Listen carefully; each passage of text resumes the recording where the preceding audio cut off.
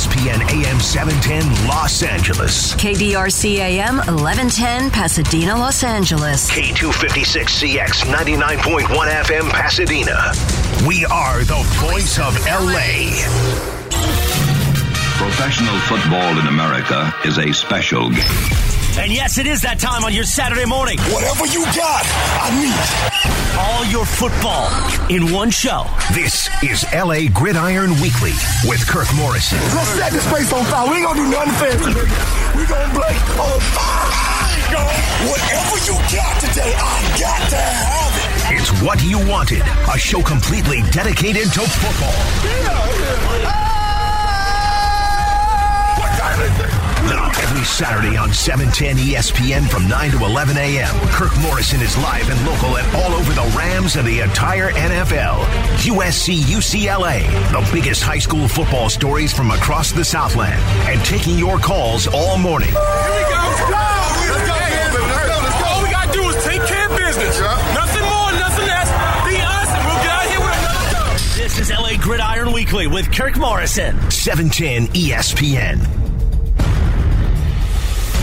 Yes, indeed. Yes, indeed. Welcome back here. LA Gridiron Weekly, 877-710-ESPN. The phone number, 877-710-3776. Always reach at me at Kirk Morrison on Twitter, but you don't want to hear about me anymore. We got to go straight to the guest line. My next guest, and I'm trying to figure out how do I describe him. He's not only a NorCal guy like myself, but we both found our way to SoCal, and we've kind of never left.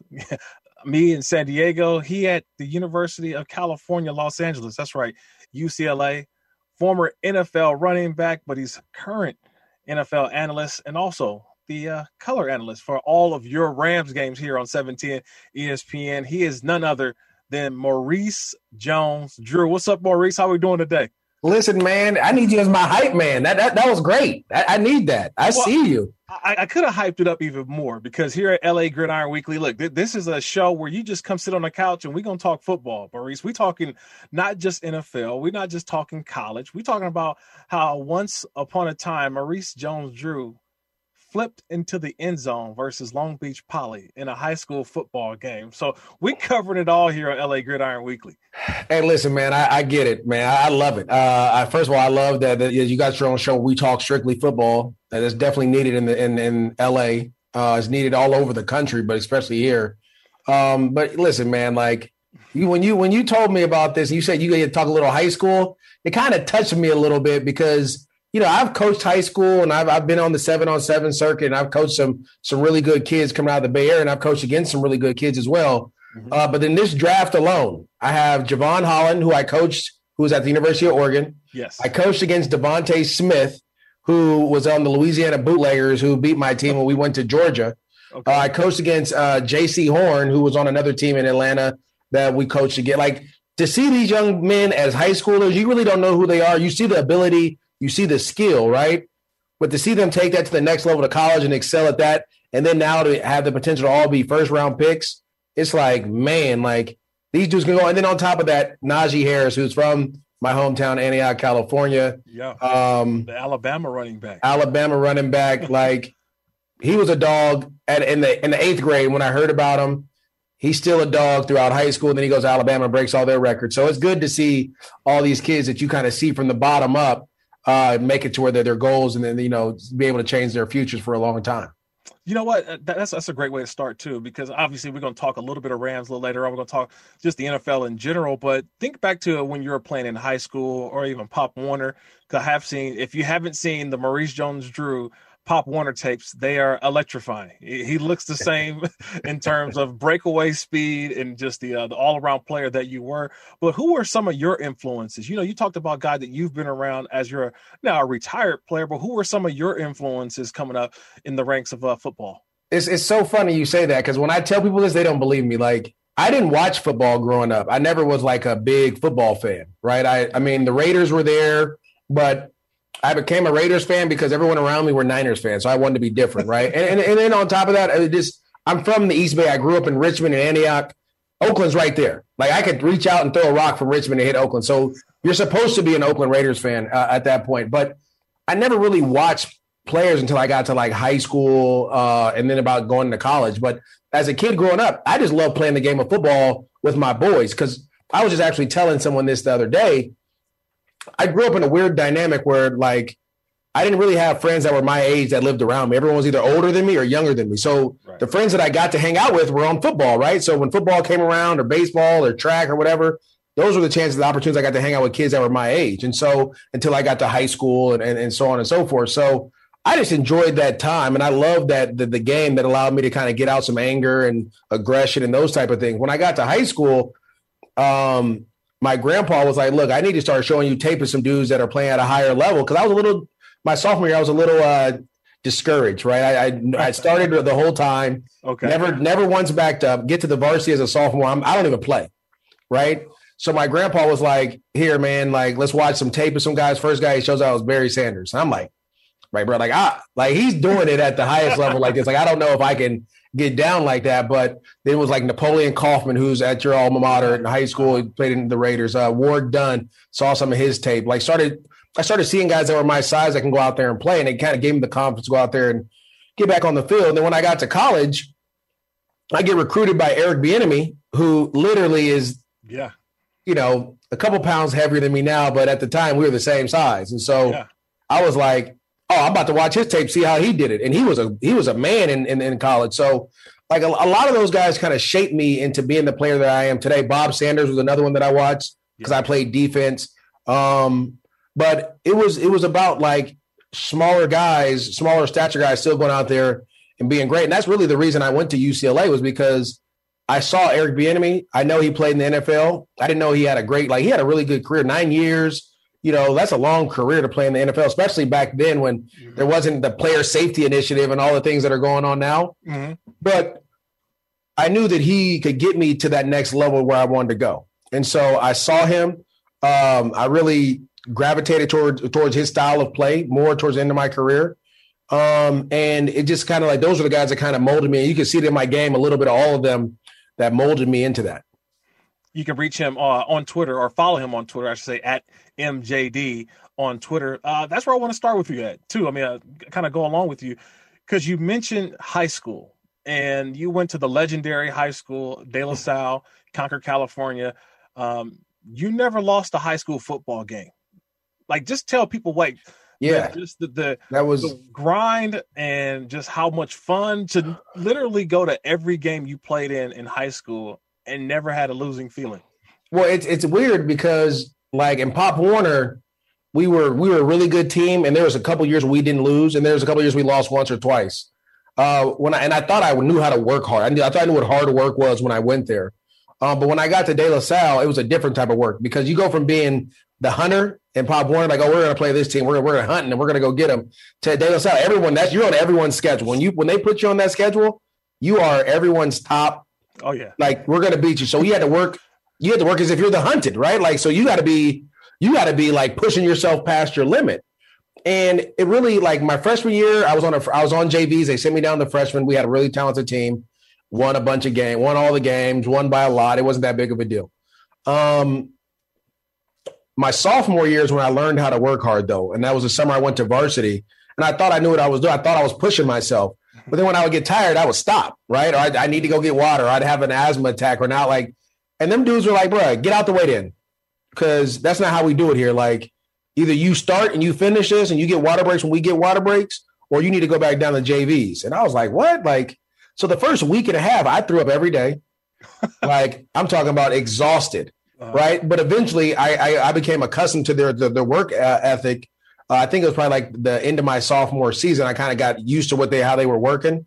And then going into my junior year, I knew what to expect. So now I can go out there and go to work.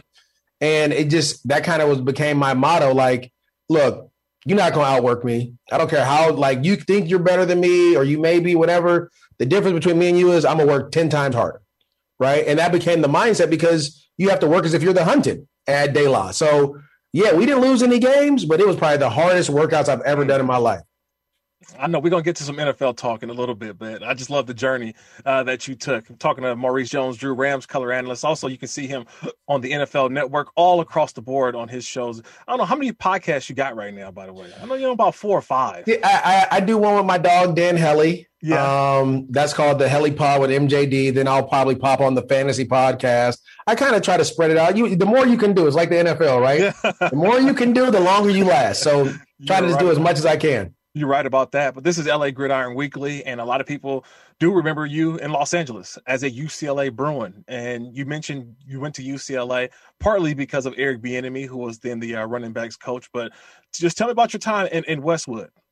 Yeah, I remember first I went to my visit to Colorado. It was freezing, bro. It was like 14 degrees, snow on the ground. I was like, ooh, I don't know if I could do this, right? Like, I don't know if I got this in me. But then I went to SC, I went to Oregon. It rained the whole time. Went to SC, fell in love with it. But at SC, they were like, bro, we want you to play both ways. And I was like, what does that mean? Like, wow. I don't see too many dudes in college playing both ways. They're like, we think you could. But Pete told me this to my face. I think you could be starting running back and a starting safety. I was like, how does that happen? How does that work? Like, this is like, I got to pick a side, right? Right. So I was a little skeptical, but I had a great time at SC. Like me and Pete had like a couple one-on-one talks. Like, it was everything. And then when I went to UCLA, like the next week I go to UCLA and I'm in Bel Air, right? I see Bel Air. I'm thinking Fresh Prince of Bel Air. I'm seeing like Maurice Green pulls up in his car. He's at the track running. Venus and the Serena are practicing at the all this is on my trip, right? And I'm like, what is all this? Like, there's money out here. It's famous people. Like, this is where all the greats work. And then they tell me like, oh yeah, Kobe and all them come hoop in the men's gym. And I'm like, oh, this is where I'm going. Because to me, like, if you want to be great, you got to surround yourself with greatness, right? You're the sum of the 5 people you hang around, right? And to me, it's like, if I could just rub elbows and get to a little touch of them, like, that'll help me out. So Eric Bieniemy, all that goes on. I commit to UCLA. And when I got there, wasn't the work ethic wasn't what I was used to. You know what I'm saying? And there's a certain way of hierarchy in college. Like, the seniors are here and freshmen are here, and you just got to work your way up, type of thing. But I remember my freshman year, we were 6-1 and we lost 6 straight. Wow. And I remember Carl Durrell telling us, like, we aren't Bruins. Like, we got to take that thing off. We're not competing. And I agreed with them because we weren't competing. We were just giving up out there. Right. And so a lot of guys were upset about what Carl had said. I secretly was like, you're right. Like, we got to find a way to figure this out. I hate losing. I'd never lost before. I lost my first game in college, and then we rolled off 6 straight. Then we lost 6. So I remember that offseason, I got into it with a couple guys after one of the offseason workouts where we were running like hundreds. We were running like 40 hundreds, bro. It was insane. It was the old college workouts, right? And the guys, the seniors, were walking on the sideline. And they were telling us to get our hands off our knees. But I'm like, bro, like we're tired. You know what I'm saying? We're working. And at De La Salle, if you're not working out with us, you shut up. Like, that's what I told you. Like, that's what they did to me as a sophomore. Like, if you can't do this workout with us, you don't get to talk. You work yourself back to doing the workouts, and then you can start talking. So they just kept barking at me and one of my boys. And I wasn't on my knees, but my boy, he was 330 pounds. He literally played offensive guard for us and D-tackle in multiple games. Like, started at guard and then went in on third downs on D-tackle and rushed the passer for us at the time. He's a freshman.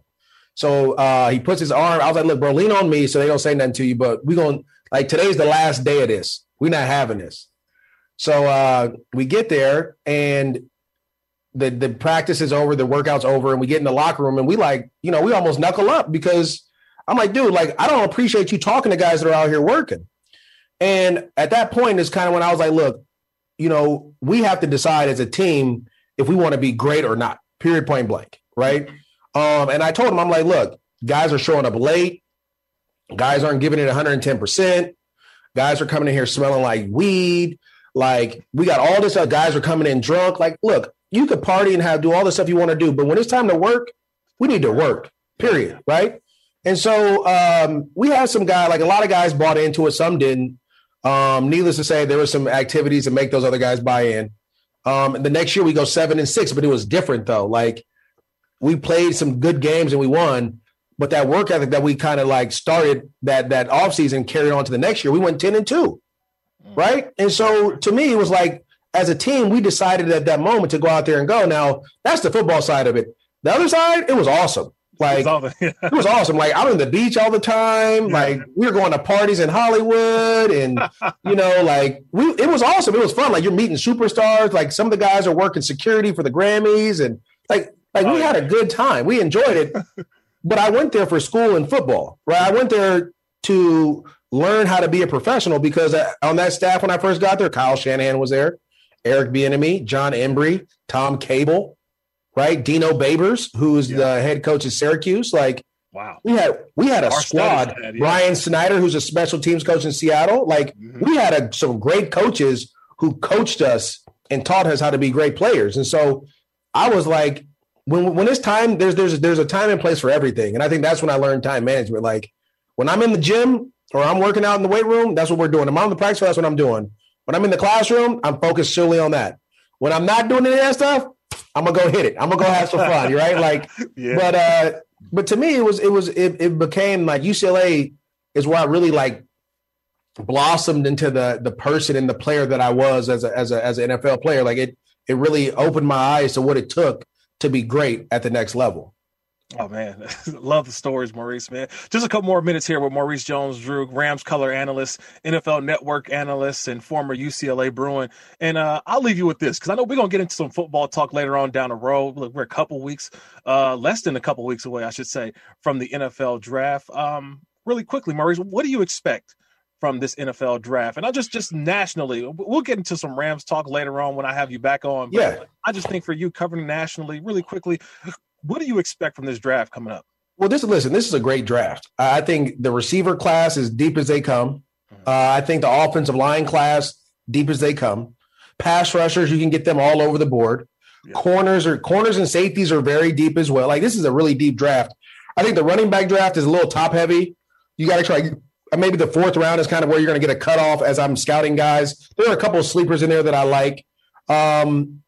Linebackers, I think you got some great linebackers, guys with speed who can run. Absolutely. Like, so it's a very deep draft. And for teams that need, which, like, I would say the only team that doesn't really need draft picks are the Buccaneers because they brought all 22 guys back. Right. But if you're looking to, like, fix a position or a unit, this is a great draft to do it in.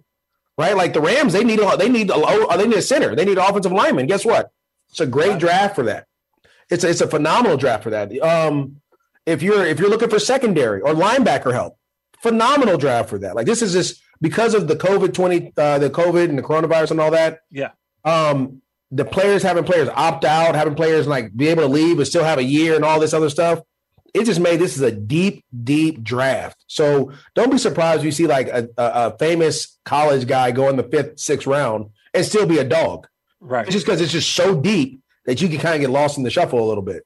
Oh, man, I can't wait for the draft, Maurice. I know you can't wait, and I can't wait to have you back on the show. So we got to do this after the draft. We're going to, let the days go by a little bit, and we can really dive deep into not only this draft, some of the offseason moves for the Rams, even looking over at the Chargers, what they did, and then we're both former Raiders, too, so we always keep an eye on them. So we definitely got to have you back on to talk some Raiders as well, man. But I have to ask you, is the Chargers, are they like Rams South now? Because they took the D.C. and they got everybody – yeah, that's the discussion, man. That's what people are possibly thinking. We're going to get into Brandon Staley being the head coach of the Los Angeles Chargers, leaving the Rams. So it's a lot to get into still.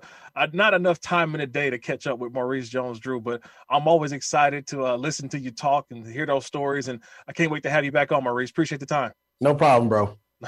That's Maurice Jones-Drew, Rams color analyst. You can catch him on the NFL Network at MJD on Twitter, as well as a former UCLA Bruin. Man, we'll dive into more of what Maurice said, and we'll get back to maybe some of your phone calls, and also tweet at me at Kirk Morrison on Twitter right here on 710 ESPN on LA Gridiron Weekly.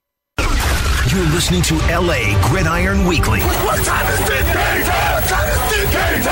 It's What You Wanted, a show completely dedicated to football. Here we go, baby! Now every Saturday on 710 ESPN from 9 to 11 a.m. Just get going, baby. Warming up. Once again, here's Kirk Morrison. Welcome back in to LA Gridiron Weekly again. I'm your host, Kirk Morrison. Again, love Just loving today's show so far, man. We had some great guests so far. Lindsey Theory.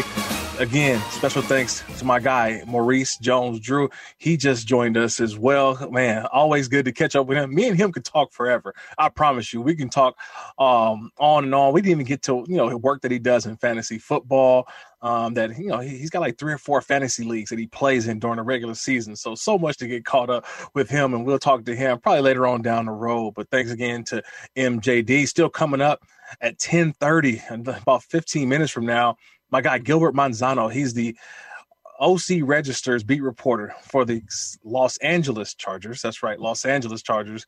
I can't wait to hear what he's got to say, because I know he's got some good stuff. He's been tweeting a bunch over the last couple of weeks, just, where the Chargers are headed. So we're definitely going to get into some talk with Gilbert in just a little bit. But I wanted to talk about this segment because it's some NFL news. And I think it pertains to Los Angeles. It pertains to but not only the Rams and the Chargers. It's newsworthy for me, especially because I honestly feel like people kind of need to know this so you can kind of understand what's been going on back and forth. We've been seeing it throughout the NFL this week, but basically you've had teams, I believe right now so far, you've had the Denver Broncos have said they've spoken up about it. You've had other teams like the Chicago Bears have spoken up about it. The Atlanta Falcons, a lot of teams are now speaking up about off-season workouts. Yeah, you heard it, off-season workouts. Because remember last year, 2020, because of the pandemic, that everything was virtual in the off-season. Everything was virtual. So guys did not have to come in, did not have to come to the facilities, did not have to work out there. They didn't have anything to do with the team in terms of having to be there or check-ins or mini camps. They just everyone, remember, showed up to training camp. And at training camp, you had the testing protocols and all that stuff going on. So, yeah, it was, the NFL season ended up happening. Now, remember, there was no preseason. And yet we still were able to get in 256 games in the regular season. We had the playoffs. We had the Super Bowl. So first of all, job well done to the NFL. Congrats to everyone that made it through. But you fast forward to where we are now. And I am torn, everybody out there. I'm torn. I'm torn because I came in an era of the National Football League in 2005. So that was 2 CBAs ago. But I came in an era where the off-season program was something that was just part of life. It was part of the NFL. It was football season. When season was over, you had a month, 2 months, 2.5, just depending on how your team finished. And then you would report to off-season workouts. Now, you would train 4 days a week with the team, but you're around the facility. You start dissect doing work for next year. Okay, that's the way the NFL was. And it was like that pre-CBA, this last CBA, last year, or pre-pandemic, I should say.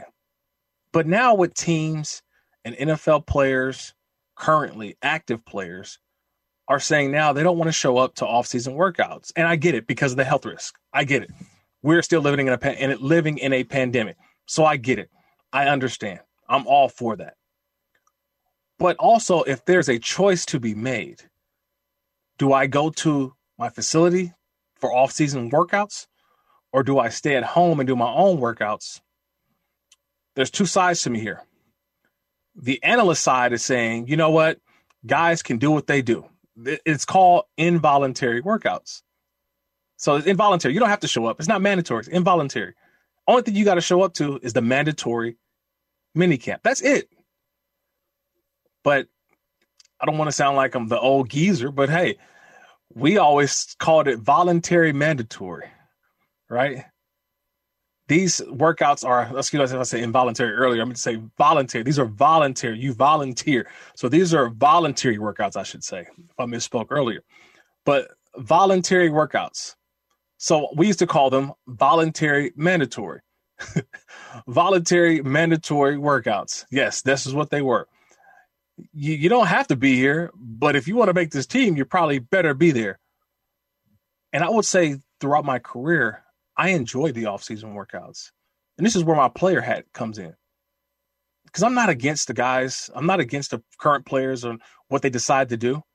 I'm just going to speak for me as a former player. I'm going to speak for me as if I was in the NFL right now currently. I understand that there's a risk. There's a high degree of safety that you have to take. But I also know that the NFL does stand for not for long. And I'm going to find every way that I can get 1% better each day. And if that means staying at my facility and working out and making sure the protocols that are in place to allow me to feel safe, I'm going to be there. The one thing that I do, I know this, and maybe you all can help me out there who are listening today here on LA Gridiron Weekly. For those who have kids, those who have brothers, sisters, mom, aunts, uncles, whatever it may be, family, friends, it doesn't matter. I know this. We all learn differently. We all take in information differently. I say that because I used off-season workouts as a way not only to have sort of in-person learning, because you're going over football stuff. You had time to meet with a coach. You go over things on the board. You meet the new guys who are on the team that's going to play a position similar to you or your position, and you're working out together, or you got a group of guys all getting on the same page. Virtual stuff is good, but being in person was so much better. Going over real life situations on the football field was so much better. I can remember countless times myself being out on the football field in the off season, things that would come up during the regular season. I remember in a game once, defensive coordinator says, "Hey, we're going to run this pressure. We're going to run this blitz." And I said, "Okay, well, if they give us this formation, coach, we may have to switch it." He says, "Yeah, you know what? We may have to switch it." He's like, "Do you think the guys can pick it up?" I said, "You know what? I remember we did this back in the off season and we picked it up." And he said, "You're right. We did." That would have not been available had we not had off season workouts. So I just know what they mean. Off season workouts. Yes, guys want to be at home with their families. I get it. Guys want to be at home and do their own workouts. I totally get it. I just know for a player like myself, I needed the off-season workouts. And so we'll see what happens with the Rams and the Chargers. I mean, especially the Rams. You think the Rams want to see Matthew Stafford working out somewhere else? No. They traded a lot for Matthew Stafford, and they're hoping to get him this offseason to get a jump start, to get a head start on hopefully all the playbook, but to get him ingrained in working out with his wide receivers, working out with the running backs, working out with his offensive group. Sean McVay talking with Matthew Stafford on the daily, right? Going into the meeting rooms and going over film. There's just some players who understand the risk, but saying that the reward really outweighs the risk. So I hope that NFL players find a solution. I hope that they find a way to get out there to these off-season workouts. I hope that they find a way to be safe throughout this whole process, but understand that everybody can, I guess, understand why. Because there's going to be some new players who get drafted. And it's a lot easier for a veteran to come right in and play in training camp. It's a lot more difficult for a rookie to come right in and have to learn a whole new language, new playbook, new scheme, all of that. So if you kind of understand, let me know. If I can further explain it even more, let me know your thoughts on that. 877-710-ESPN, 877-710-3776. Remember, at Kirk Morrison on Twitter, my Twitter handle, at Kirk Morrison on Instagram. Remember the hashtag LAGW. Well, I know a guy who probably wants to get into the offseason quick as possible, offseason workouts, probably the quarterback of the Los Angeles Chargers, the offensive rookie of the year, Justin Herbert. Yeah, you think he wants to get started, get on that same page with Brandon Staley and Joe Lombardi, his new offensive coordinator? Yeah, we'll see what happens with that one. I know they're chomping at the bit to get started, but I know somebody who's got the inside on what's going on in Chargerland. Can't wait to talk to him. Gilbert Manzano. He's the beat reporter for the OC Register for the Los Angeles Chargers. He'll be joining LA Gridiron Weekly with Kirk Morrison coming up next. It's what you wanted. A show completely dedicated to football. This is LA Gridiron Weekly with Kirk Morrison on 710 ESPN. All over the Rams and the NFL, USC, UCLA, the high school football scene. Kirk knows it all and is ready to bring it to you each Saturday morning. You're listening to LA Gridiron Weekly on 710 ESPN. Once again, here's Kirk Morrison. Yeah, welcome back in LA Gridiron Weekly. Oh man, I'm excited about our next guest, guy who covers the Chargers, and we don't give enough Chargers talk. I do want to hear about what's going on with the Chargers. They play in SoFi just like everybody else does, right? So we definitely got to give them their time as well. But a guy who I've been following does a great job in covering the Chargers. He's Gilbert Manzano, the Chargers beat reporter for the OC Register, the LA Daily News, SoCal News Group. You can follow him on Twitter at GManzano24. And Gilbert, man, first of all, thanks for joining the show. When we talk about, I would say just LA football in general, where is the Chargers at right now currently? Yeah, that's a good question, Kirk. I get that question all the time. But I think it's been better since the last couple of years. As you know, they got a new shiny franchise quarterback named Justin Herbert, so that's going to help out a lot, especially when they're selling tickets at that new stadium, SoFi Stadium there, which it's not just the Rams, it's the Chargers playing there as well. So I think when it comes to like attention in LA, I think the Chargers are doing well. Before it's more like they have nice, cool jerseys. They have a nice social media team. Now, okay, they got a guy at quarterback who could play, could be a star in the NFL. So when you get the star quarterback at Justin Herbert, and I'm not trying to knock Phillip Rivers, he was a star as well, but he was more like the San Diego star. I think LA wants his own new shiny quarterback, and that's Justin Herbert. When you got the quarterback, I think the rest comes as well. Oh, man, let's start right there then, Gilbert, honestly, because you mentioned it. Justin Herbert, last year's number was 6th pick overall last year for the Chargers. And remember, think about this time last year, Gilbert. You remember this? It was, I don't know if Justin Herbert truly is a franchise quarterback. I know you tweeted about it as well, because he had this reserved demeanor about him. He wasn't the most boastful guy. He wasn't an in-your-face guy, but he was a true competitor. You watched him throughout his rookie year, Gilbert. What did you see from Justin Herbert? What did you see that proved to you that, you know what, the Chargers got it right in getting a franchise quarterback? Yeah, first of all, I think this whole thing about being quiet and reserved is a silly notion when it comes to scouting. If you could throw the ball like he does, 60 yards down the field and a touchdown, you're that accurate and that smart when it comes to reading defenses. I don't know why that was a big notion. For the Chargers, I think that was a big deal why he fell as a third quarterback in the draft behind Joe Burrow and Tua. So it became the Chargers' gain. But covering him his rookie year, yeah, he is quiet, he's a little shy. But maybe that could be just with the media, with myself, reporters. I'm a stranger to the guy, so I get it. It's a little hard to kind of be yourself around new people, especially in LA. And LA is a different market. I get that as well. But if you got those guys in the locker room, as you know, Kirk, you got that respect, the leadership. You command the huddle like a true leader, which I think Justin Herbert did. Everything else came into place. As I mentioned, the skills are there. But he was a little shy, and I wrote a story about it last year just to kind of get to know him as a person. Right. Talk to his dad, professors at Oregon, former teammates, current teammates, just like who is Justin Herbert, and and before I started doing these interviews, I just told myself, how about I just ask the guy myself, hey, Justin, will you consider yourself shy? Are you reserved? Are you an introvert?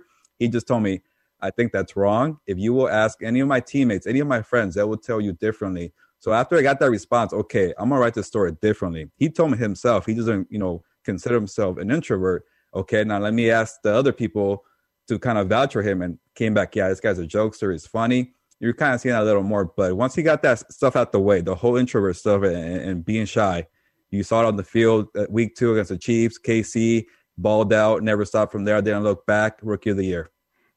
He's the pride of Cal State Northridge. He's Gilbert Manzano, Chargers beat reporter for the OC Register, LA Daily News. And look here, Gilbert, I think a lot of people right now will look at the Los Angeles Chargers and say they liked what the Rams were doing, so much so that they stole the Rams defensive coordinator and said, you know what, you come be our head coach.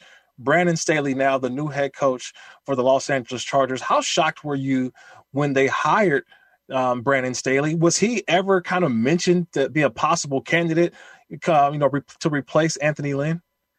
I think it was a little bit of a surprise, but the Chargers kind of took their time with this hiring process, and as they should. It's always weird when a team has a guy ready in place to go. I like when teams take their time, interview everybody, and I think with the Chargers, I think it's about 8 or 9 names and kind of gave everybody a fair shot. They went into this process, open-minded about, who could lead the Chargers. And I think it was a shock because, as you mentioned, he came from a defensive background with the Rams.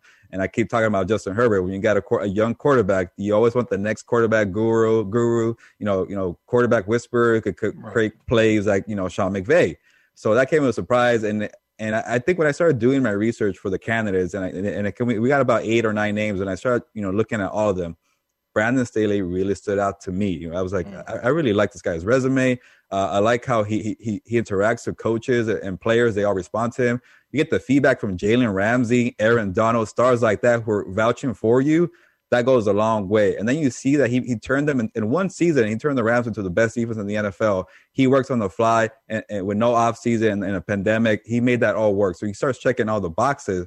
The only one he doesn't really have is he doesn't have experience on offensive side in the NFL.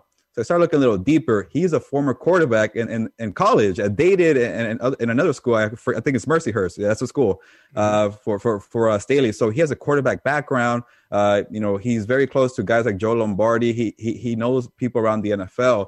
So to me, it just started making a whole lot of sense. But then you start hearing the whispers from the national reporters saying it's Brian Dable, the Bills OC. And I'm gonna kind of kick myself. I started shifting that way myself. Like all the talk is Brian Dable. Yeah, I did too. So I thought it was his job. Fine, it's Brian Dable's job. I'm gonna start doing my research on him. And then I think it was like a Sunday night, out of nowhere, surprise. Yeah, Brandon Staley got hired as the head coach of the Chargers, and I was all on board with that hire and just getting to know the guy. And in recent interviews, I think it's been about 4 or 5 of them. He likes to talk, but I appreciate it because he's very detailed, very honest. He's not afraid to show you scheme, some plays here and there. I know a lot of coaches are kind of reserved, or, I asked him the other day, like, hey, you need a left tackle. What's the deal there? He was honest. There's a hole there. We don't have a starter there. Yeah. You might get one in the draft, and I love the honesty there. You know what? People aren't honest enough. Right? Coaches, just tell us what you know, because we already know what you need, right? I can't. You know what? Oh man, at G Manzano on Twitter. At G Manzano 24 on Twitter. He's Gilbert Manzano, Chargers beat reporter, joining us here on LA Gridiron Weekly. And so I'm kind of torn here, Gilbert. You know why? I'm torn because you mentioned it. Brandon Staley, defensive-minded head coach, but he does have sort of an offensive background. But he and Tom Telesco are going to have a decision to make at pick number 13. And I'm sitting here saying, defensive-minded coach, but he does have an offensive background. But where do the Chargers go at 13? Do they go offense? Do they go defense? Yeah, Brandon Staley was honest in that press conference saying they need a left tackle. Right. Obviously, that's the offensive side, but he kept repeating himself. You got to have cornerbacks in this league. You got to have a bunch of corners to defend Patrick Mahomes twice a year in the AFC West. So I'm not too sure where they're going, offense or defense. And it's kind of tough to tell with Brandon Staley because he's a brand new coach. First year, you don't really know, what he's looking for, or even how much say he has in that war room for the draft, because it is Tom Telesco running that show. He's going into his 9th season now with the Chargers. He has the final say there.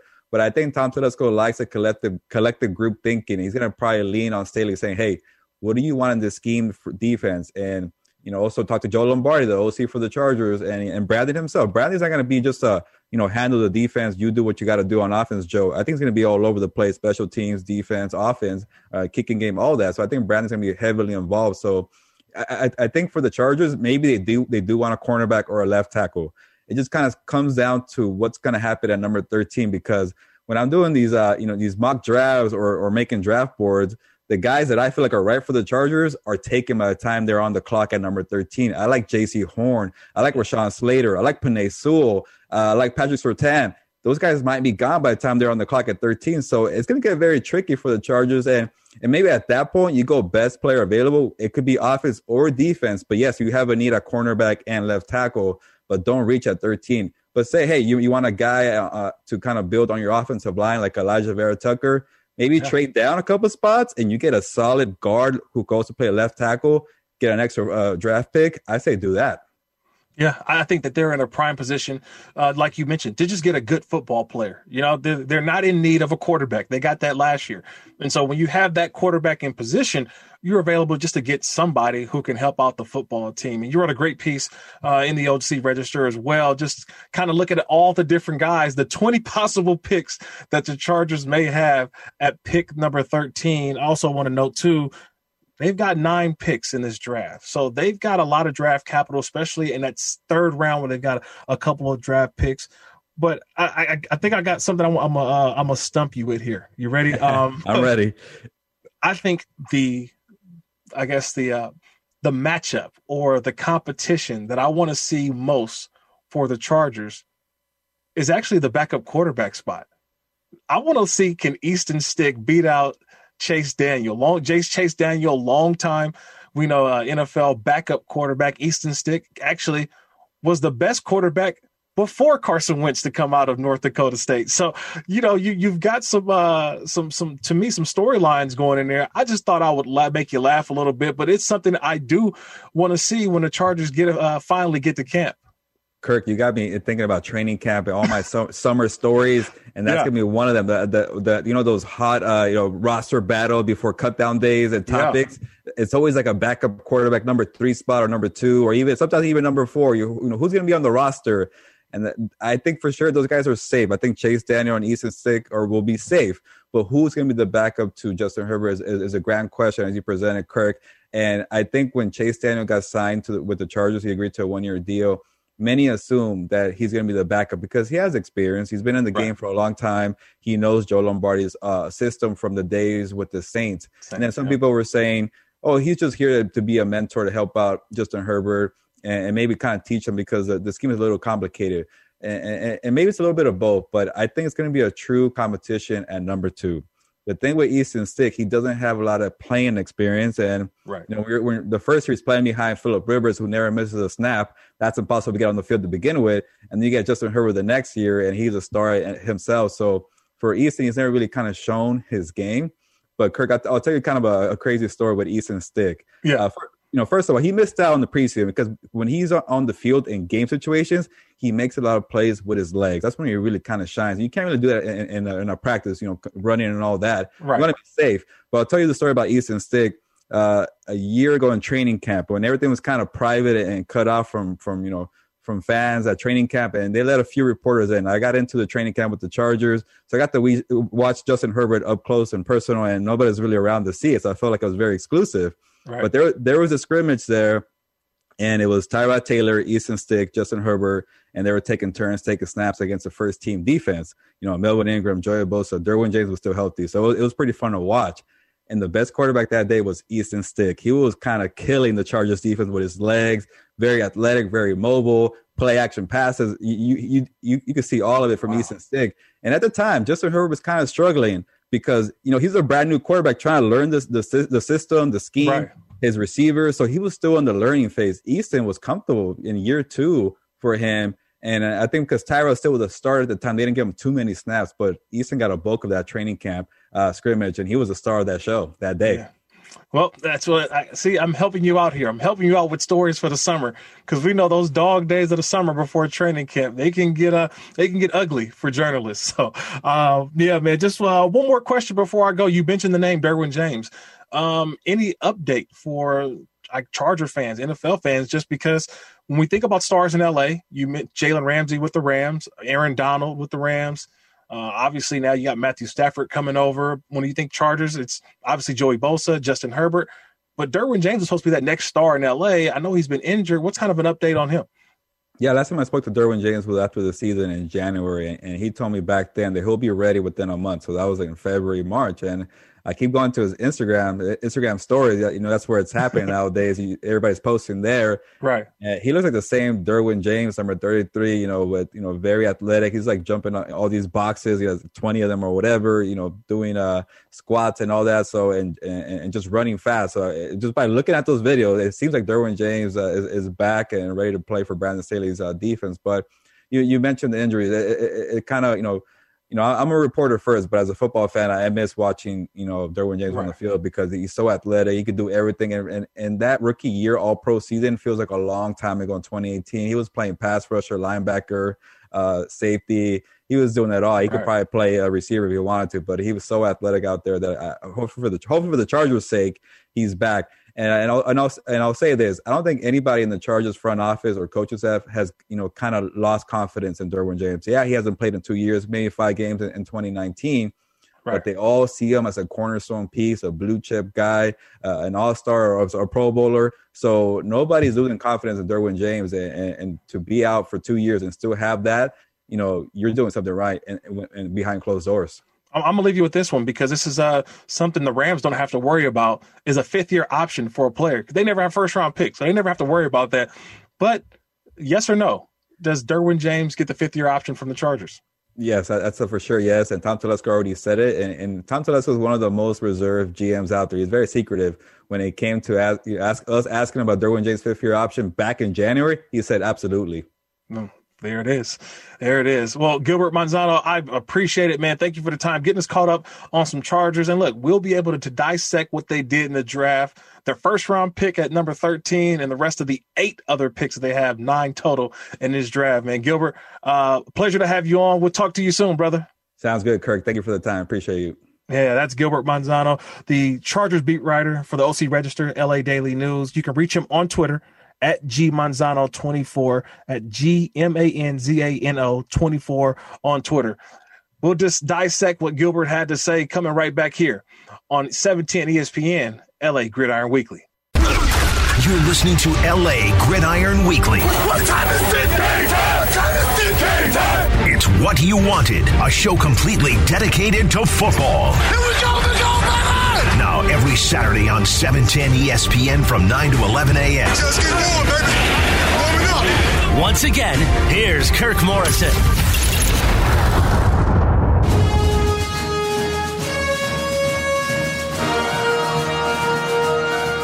Oh, man, special thanks again to Gilbert Manzano at GManzano24 on Twitter.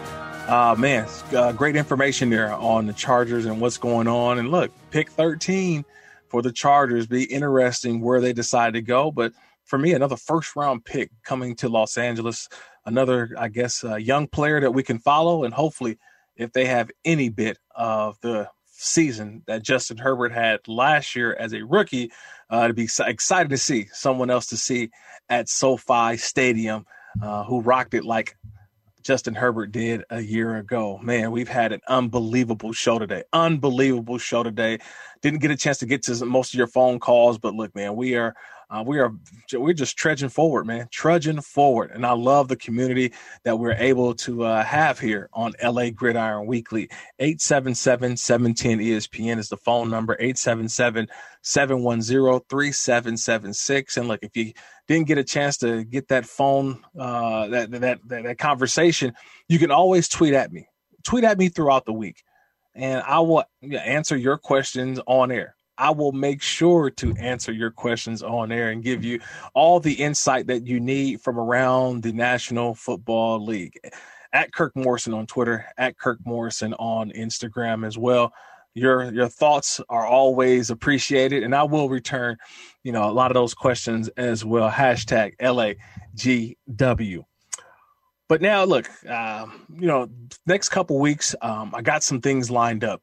I've been talking about the draft because it's here.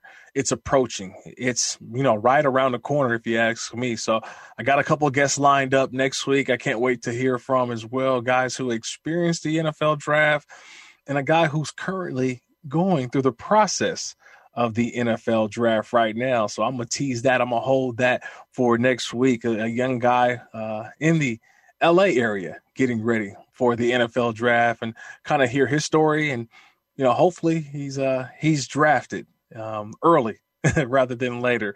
But we'll get his story next week, 1 week before the draft, or a couple days before the draft, I should say, for our show next week. But any other things or other things that I was kind of going through for news and notes this week around the National Football League, I think just, again, just thinking about not just the draft, but some thoughts that Sean McVay had this week. I kind of mentioned it earlier in the show about the quarterbacks and coming out in this draft. We're going to see 3 in the top 3 picks, and one of them will be with the 49ers.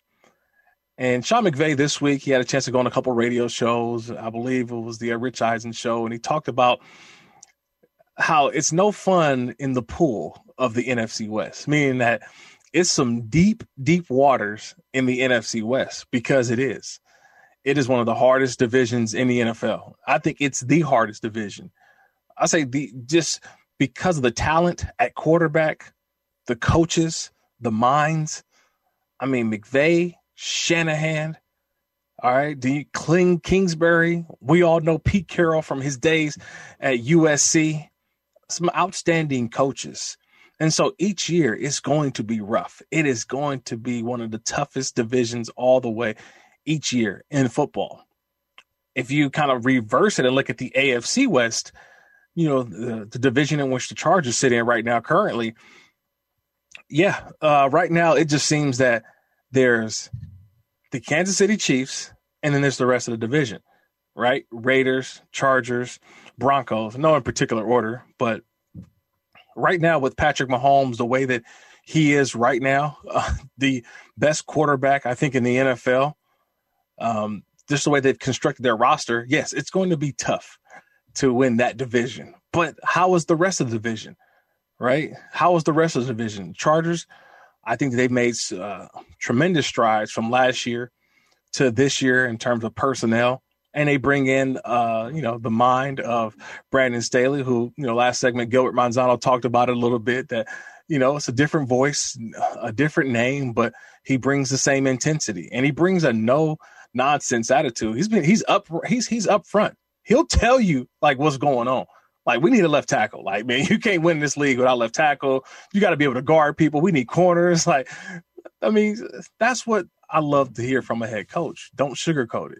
Don't tell me something different. Tell me what's real. And I always respect that. But it's a tough division that the Chargers are in, and we'll want to see how much, how much ground they've made up, I should say. Same thing with Denver Broncos, who are also in that same division. Could they be drafting another quarterback? That's always, I think, something that you have to keep an eye on each and every year, of the talent entering the division. Where do we need to upgrade? But also where we can definitely see ourselves making some ground, right? And I think that's where the AFC West and the NFC West, two divisions that, look, I love watching. I played in the AFC West, so I know how difficult it can be. But right now, I just think the quarterbacks in these divisions right now, NFC West, by far the best, and I think in the National Football League. So there's so much that I can't wait to get to as well. And look, in a couple of weeks, we will have that NFL draft. We'll have an NFL draft special coming up as well. We'll be doing some daytime, day of the draft, round 1, day of the draft on round 2. I have a special in the morning. I can't wait, as we just announced that here on 710 ESPN, where we're going to get you ready for the first round of the NFL draft. Some of those names that you may hear, some of the people locally. I told you before that we will definitely highlight from UCLA, USC. A lot of these guys will hear their name over that draft weekend. So a lot of that will be coming up pretty soon, and I'm excited to hear from a lot of those players, as hopefully they will get drafted. But comes that part, that time in the show, it's time for that 2-minute drill. It's time for the 2-minute drill on LA Gridiron Weekly. So now, look, hey, great show that we just had. Look, special thanks again to Lindsey Theory, Rams beat reporter for ESPN. Always a special thank you as well to my guy, Maurice Jones-Drew. All right, the Rams color analyst. You can see him on the NFL Network. And Gilbert Manzano. He is the Chargers beat reporter for the LA Daily News, OC Register, SoCal News Group. Outstanding information this week. Next week, we will have, again, another jam-packed show. A ton of guests, but more, your phone calls as well. Getting all the information, anything that you want to hear, anything that you want to know, anything that you want to talk about. Again, this is our safe place. Our safe place is here every Saturday on LA Gridiron Weekly, 9 a.m. to 11 a.m., where we're going to get into even more depths of not only these rosters in Los Angeles, but rosters around the league.